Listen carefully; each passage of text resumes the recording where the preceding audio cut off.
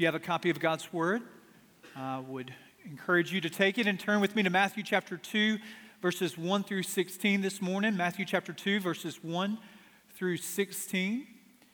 You know, we live in a culture with technology that a birth is something that can be shared almost instantly. There was a time where there was a delay. There was a delay in the technological ability to be able to have a child and be able to share that great news even with the closest of your family members. You had to go to a payphone. You had to get them on the phone or leave a message. And so there are some of you that had children, and there might have been hours of that delay. There might have been even days of that delay if someone was traveling to be able to tell them the good news that their grandchild was born. We live now where birth announcements are almost just instantaneous. I mean, you have a child and you're able just minutes later to post pictures on Instagram or upon Facebook. There are text messages that are sent there from the delivery room, and everyone receives that with great joy. You got to be a pretty hardened person to see a newborn child and say, ugh, what's going on here? You know, you receive that news, and you say, as you even receive the birth announcement in the mail with the details and the photo shoot of that child, and you're able to say, boy, she has her mom's complexion. She has her dad's eyes. There's something about birth announcements that fill us with joy, that our default response to a birth announcement is one of wonder and gladness and thanksgiving. And so we turn to Matthew chapter 2 to hear the birth announcement of our Savior, and the response is not just the response of wonder, but there are three responses. Three responses that become illustrative of our own responses during this Advent season to the coming of our Savior and Rescuer, Jesus Christ. In these 16 verses, we read the news of this response here in threefold. Verse 1, starting in Matthew chapter 2, now after Jesus was born in Bethlehem of Judea, in the days of Herod the king, behold, wise men from the east came to Jerusalem, saying, where is he who has been born King of the Jews? For we saw his star when it rose, and we have come to worship him. When Herod the king heard this, he was troubled, and all Jerusalem with him. And assembling all the chief priests and scribes of the people, he inquired of them where the Christ was to be born. They told him, in Bethlehem of Judea, for so it is written by the prophet, and you, O Bethlehem, in the land of Judah, are by no means least among the rulers of Judah, for from you shall come a ruler who will shepherd my people, Israel. And Herod summoned the wise men secretly and ascertained from them what time the star had appeared, and he sent them to Bethlehem, saying, go and search diligently for the child, and when you have found him, bring me word that I too may come and worship him. After listening to the king, they went on their way, and behold, the star that they had seen when it rose went before them until they came to rest over the place where the child was.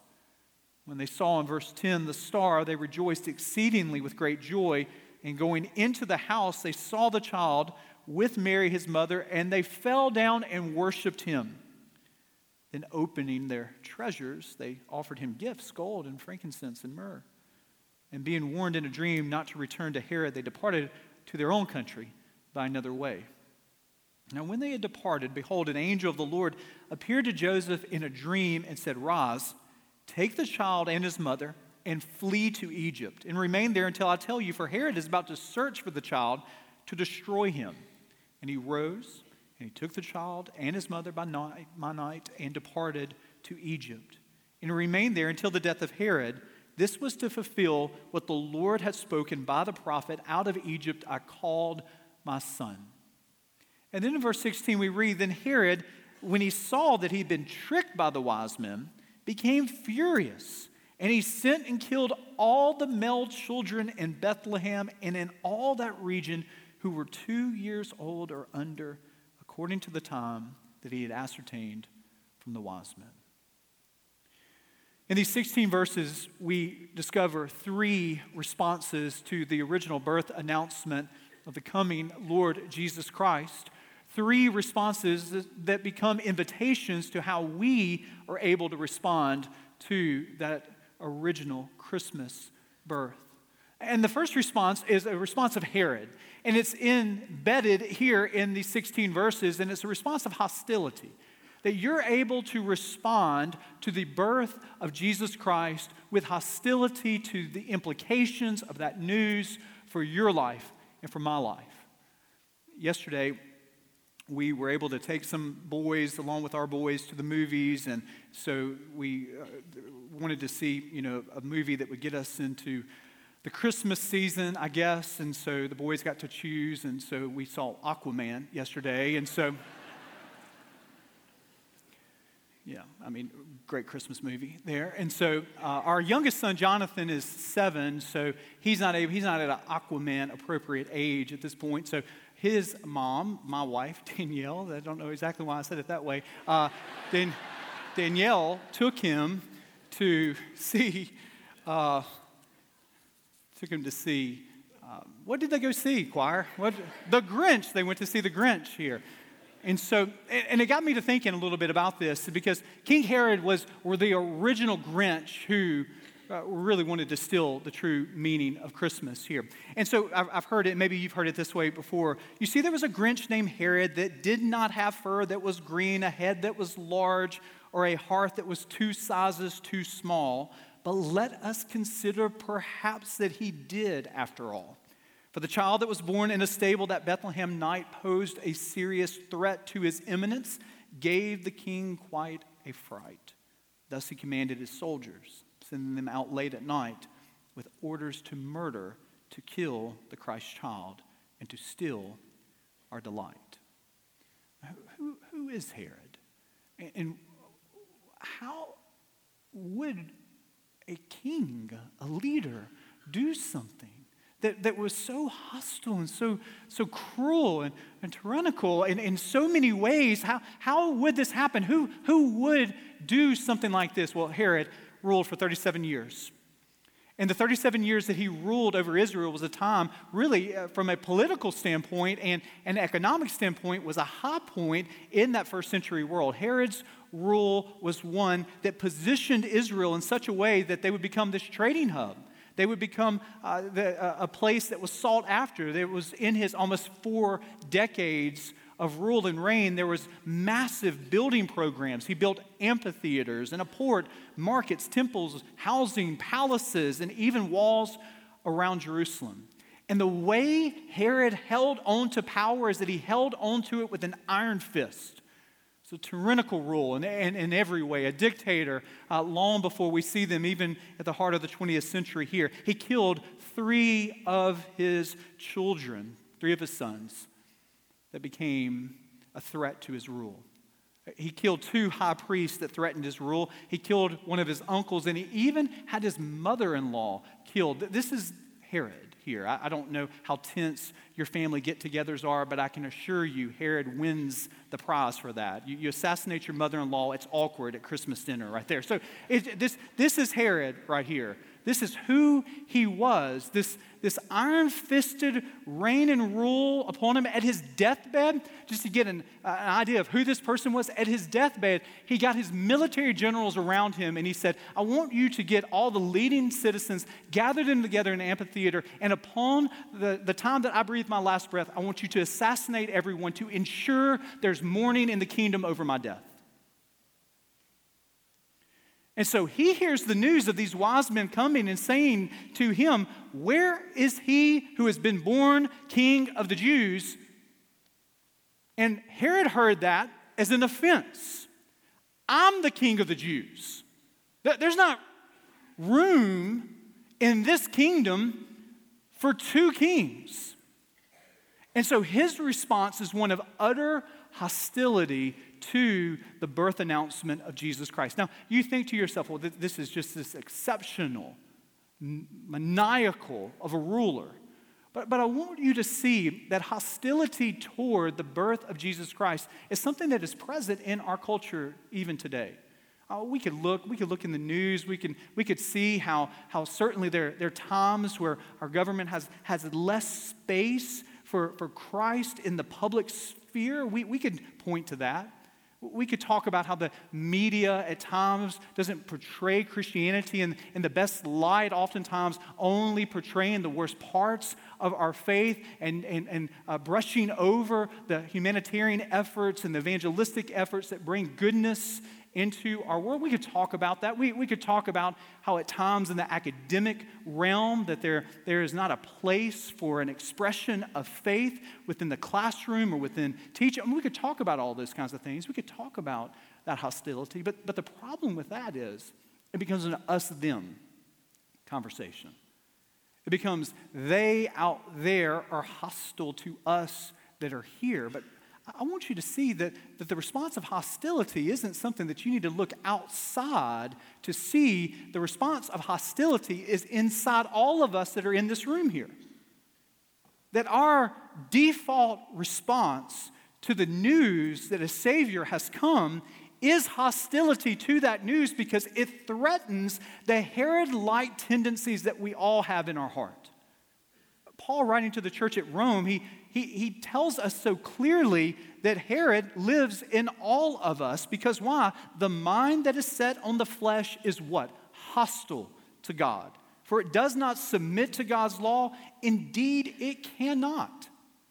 And it's not that Paul is just going to say that we're hostile to God before our point of justification, that we're hostile to God only before we accept Him by faith and believe in the finished work of the gospel. That hostility still resides in us in the midst of our sanctification. We all desire to exalt me, myself, and I to the throne of self-reign. And Jesus' coming, it is a declaration that there can only be one king in that kingdom 2,000 years ago, and it is a declaration to you and to me that there can only be one king in your heart today. So we all have to choose. We will all choose whether we deny self and exalt our Savior, or exalt self and ultimately try to commandeer the place and the position that only He is called to hold in your heart and in my heart. See, hostility is not something that is just outside the walls of the church per se. Hostility is in the walls of all of our hearts. Hostility is a response then, and it's a response now. It's a response of Herod, but there are other responses I want you to see in these 16 verses. And the second response I want you to see is indifference. Did you notice that Herod gathers together upon the wise men's declaration as they followed the stars and they are desiring to go? He says, let me get the best and the brightest. Let me get the religious leaders, the chief priests and the scribes. He gathers them together and they attest, they confirm what the wise men are looking for. They actually quote scripture, Micah chapter 6. Verse 2, to be able to bring about these chief priests and scribes were experts in the law. They had given themselves to the Old Testament. They were longing for the coming of the Messiah. But notice none of them go to seek the Savior themselves. They would rather stay afar from the Savior than to be up close to Him. They would rather study about Him rather than savoring Him. They would rather be with earthly power and position than to bow down before eternal power who is positioned in a manger. You see, this is the temptation, not just of chief priests and scribes. It's not just the temptation of life group leaders or seminary professors or even pastors, but it is a temptation that resides in all of our hearts. We too can become so familiar. The facts of Christmas. We can become so familiar with the trappings of Advent that it loses its wonder. We lose a sense of awe. We're in the presence of Advent, but we're not participating in the spirit of Advent. Well, that can happen. That can happen to all of us in this room. I remember just recently, a couple of weeks ago, the Homewood Christmas parade was coming through, and we had basketball practice before and went into it, and then we had basketball practice in the middle of it. So we were kind of meeting. We met at Oxmoor, our whole family, and we were watching the parade and enjoying the parade. And then I had to take one of my sons to his basketball practice that was at the Homewood Rec, and so we just walked down Oxmoor, and it was toward the end of the parade, so maybe an hour or so had gone by. Candy was strewn everywhere, the lights, the music. It was a fun time. Our kids and boys had enjoyed it, and I noticed as I was scooting out of the parade crowd, going down Oxmoor to the Homewood Rec Center, that I noticed a young girl, maybe 3 years old or so, who was laying down. I'm sure she was tired. I'm sure she had been standing for a while. And she was laying down in such a way that she was turned away from the parade altogether, laying down on her back. And before her, in the midst of the parade, she had a phone and she was watching something on the phone. Now listen, there's no parent shaming there. That just might as well have been one of my kids. You know, you get your kids in a place and they've been standing up and they say, hey, can I do something else? So we live in a very distractible age, there's no doubt. But it hit me as an analogy of how often we go through life. I mean, she was present at the parade. Actually, the trappings of the parade were hitting. I mean, Candy was coming upon her whether or not she was watching the parade or not. She was immersed in it, but she was not participating with it. And the parade of Advent is passing us by, and while we're present here in pews, there can be the temptation to not participate, to yawn our way through the Advent season. Because why? It's so predictable, so common. And it becomes indifference that claws at our hearts while the parade of the coming of Christ is here upon us. There's a temptation to be indifferent to it. And maybe you're here and you're not hostile to the claims of Christianity, but at the end of the day, you're just sort of indifferent to it. You're among those who are worshiping, but for you, you are not participating. Indifference is a response. Hostility is a response. And the final response that we discover in these 16 verses about the original birth announcements is worship. It's the response of the wise men. Now, it is helpful to be reminded what's in the Bible about these wise men, what's not in the Bible about these wise men. It seems to me that we always, in Easter and Christmas, are battling between fact and tradition. And tradition's a good thing, but sometimes, especially with the case of the wise men, tradition has overrun the boundaries and the banks of fact, and it is spilling over into places that actually we don't, at least from God's word, know is accurate. So let's think of a couple of these things. One, in Matthew chapter 2, verse 11, we discover that the wise men show up not at the manger scene, but they show up where? At a house. So we don't have, as oftentimes our nativity sets describe, we don't have the shepherds showing up and the wise men close on their heels to see that original Christmas night. That's not the case. Also, we don't know how many wise men were there. Tradition would tell us there's 3 wise men, but why would there be 3 wise men? Because we're counting the number of gifts that the text tells us. Well, there could have been 9 wise men. There could have been 6 wise men. We don't know. The details of the time are hard to pin down. It is difficult for us to know exactly the time. Mary is there. They're with Jesus. It seems at least within this passage that there's some time that is spent. Herod says, I want all the children 2 years or below to be killed because of the timing of the wise men. We don't know if this is a part of his extravagance and just cruel tyranny to do this, or if this is actually 1 or 2 years down the road. Again, some of these details we do not know, but this we know. We know who the wise men were. The wise men would have come from the east. They'd have been from the Persian Empire. The best way to think of them is as first century astrologists. They would look at the stars. They would predict the future. They would look at the stars, and they would be able to see what they needed to do in the present. And isn't it ironic that the indifference comes from those that have God's word? That the indifference comes from the chief priests and the scribes, and the ones who desire to worship him are the Gentiles who are looking at the canvas of God's creation and seeing how the stars point to the coming of the Savior, Jesus Christ. It's a good reminder that Christmas isn't just for the in crowd. That Christmas wasn't just first and foremost for the Jewish people. That Christmas, even with the coming of the shepherds and even with the coming of the wise men, is a fulfillment of how God promised Abraham all the way back in Genesis chapter 12. I'm going to make you a blessing, that you're going to have a family, and that family is going to be a great nation, and because of the way I'm going to bless you as a great nation, you're going to bless all the nations. Well, how in the world is that going to happen? Well, we see it already with the coming of the Israelite Jesus Christ, whose birth is seen in the stars, and all the nations are coming here. The wise men are coming to worship him. They bring 3 gifts. It's a good indication here that they understand that worship demands something tangible from us. Worship isn't just in our mind. It isn't just an intellectual exercise. It isn't something that we just read about and think about, but worship is a full-bodied experience that has tangible elements to it. They come bearing gifts as their worship, and the gifts are threefold here: gold, frankincense, and myrrh.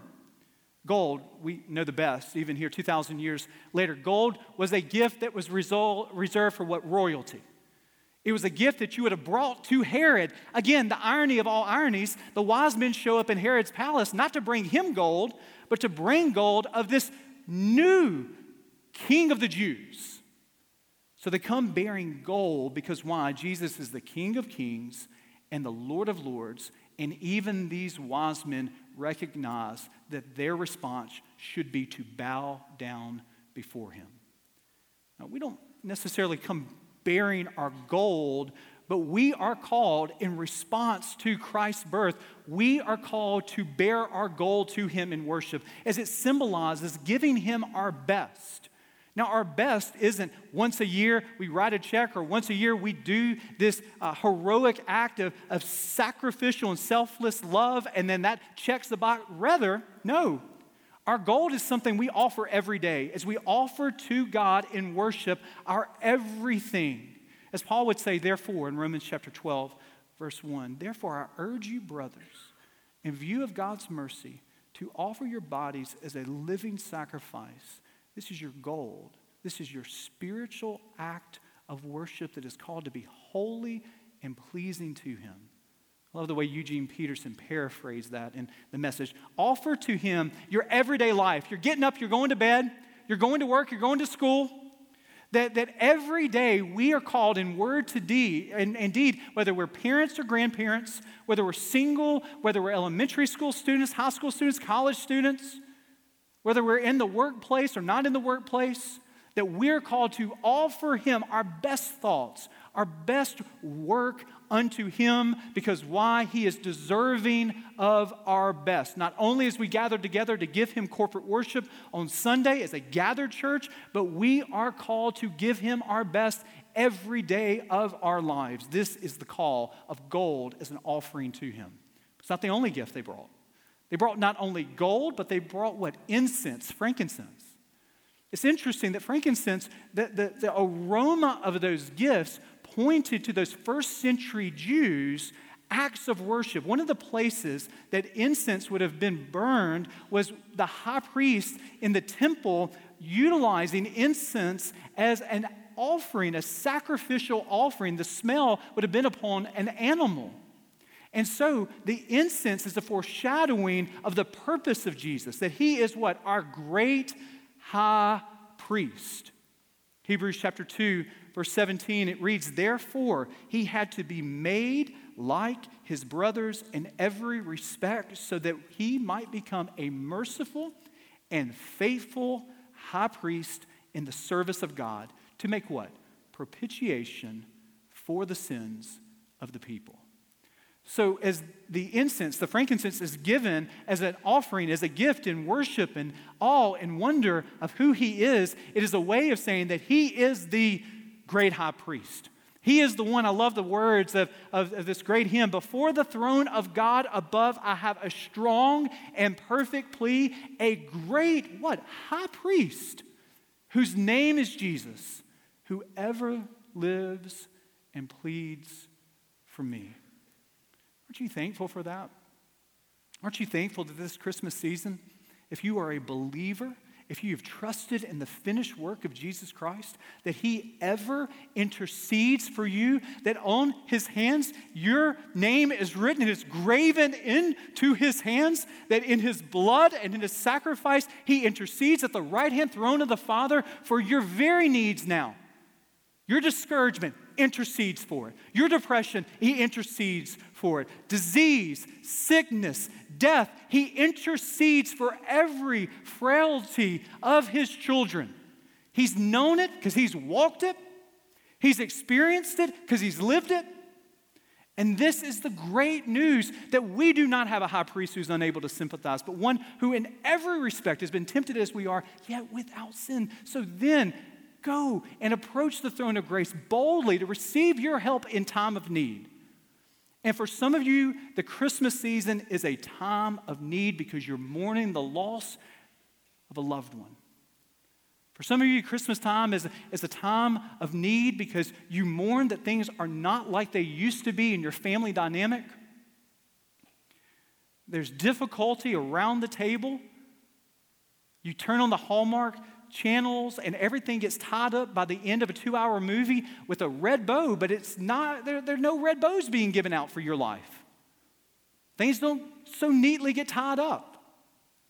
And I'm here to tell you that there is a great high priest who is interceding, who is seated at the right-hand throne of the Father for your needs. So there is the gift of gold, there is the gift of frankincense, and finally there's the gift of myrrh. And what is this? Well, this would have been used as an anointing oil, most often in the embalming process of a dead body. That this fragrance was a fragrance of death. That this smell and aroma was a smell of a funeral. And isn't it foreshadowing that the cute, cuddly little Jesus, who's an infant or a toddler, however old he is, in verse 11 of chapter 2, is receiving a gift that was most often used at one's death. And it's a reminder. It's a reminder that Christmas can never be taken in isolation, that Christmas is always the first chapter that leads us to the rest of the story that culminates in Easter, that this child who was born is a child who is born to live a perfect life, a life that you and I cannot live, and die a death that all of us deserve to die. He took upon himself your sins and my sins as the perfect Christ child. And he made a way where there was no way, where you and I, as we are hostile, all like Herod, all hostile to the claims of God the Father upon our life, he took that hostility upon himself and he bore it all.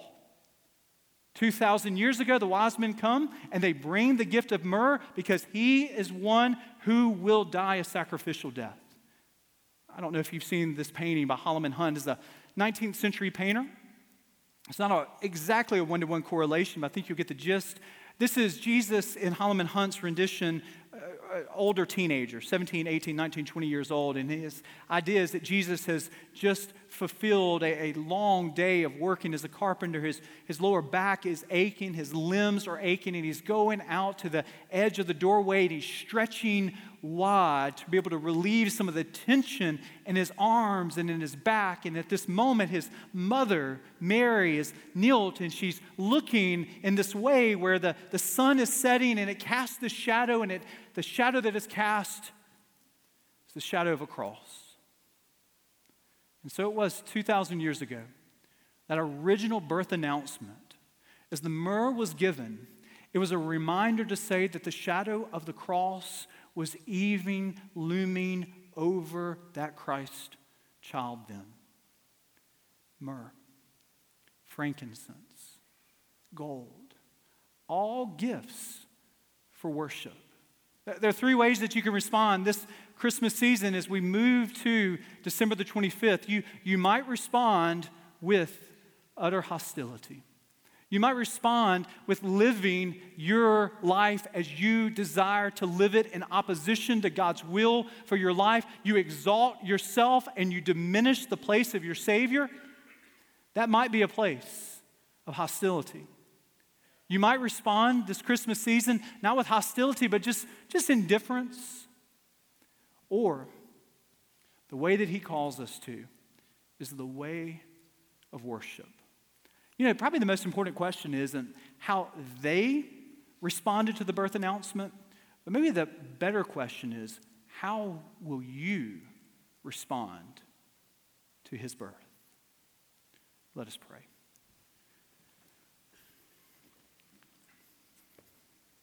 Today, God, we reflect upon your word and the claims that it has upon our lives. Today, there are some of us in this room, all of us have felt the pull of hostility. All of us know the temptation to exalt self. We thank you that the frankincense reminds us that you as our great high priest, that when we desire to exalt self, we're able to come to you and to admit that, and that you forgive us of our sins and cleanse us from all unrighteousness, that you, our great high priest, makes intercession ever for us. And so for those of us that are in this room that are rebelling from your reign and rule upon our lives, may today you convict us of that sin and comfort us by reminding us that that sin doesn't have to have the last word in our lives. But your grace and your forgiveness, it gets the last word that propels us forward in obedience. As we think about the gold, we're reminded that we're called to worship you, and there's some of us that want to hold our gold close to ourselves. We're not willing to give you our all. We're not willing to give you our best. We oftentimes prioritize second and third rate causes. But today, Lord God, may we give you our best. Remind us of the myrrh that reminds us that you, the Christ child, as you send your Son, Jesus Christ, he lived the perfect life and died a sacrificial death. And in that way, we're able to not just be enemies of God, but to be reconciled with you, our Heavenly Father. So we thank you for the sacrificial death of your Son, even that's foreshadowed here in the gifts that are brought. May today be a day that we respond in utter adoration and worship for what you have done for us this Advent season. So in your name we pray, in the saving name of Christ Jesus.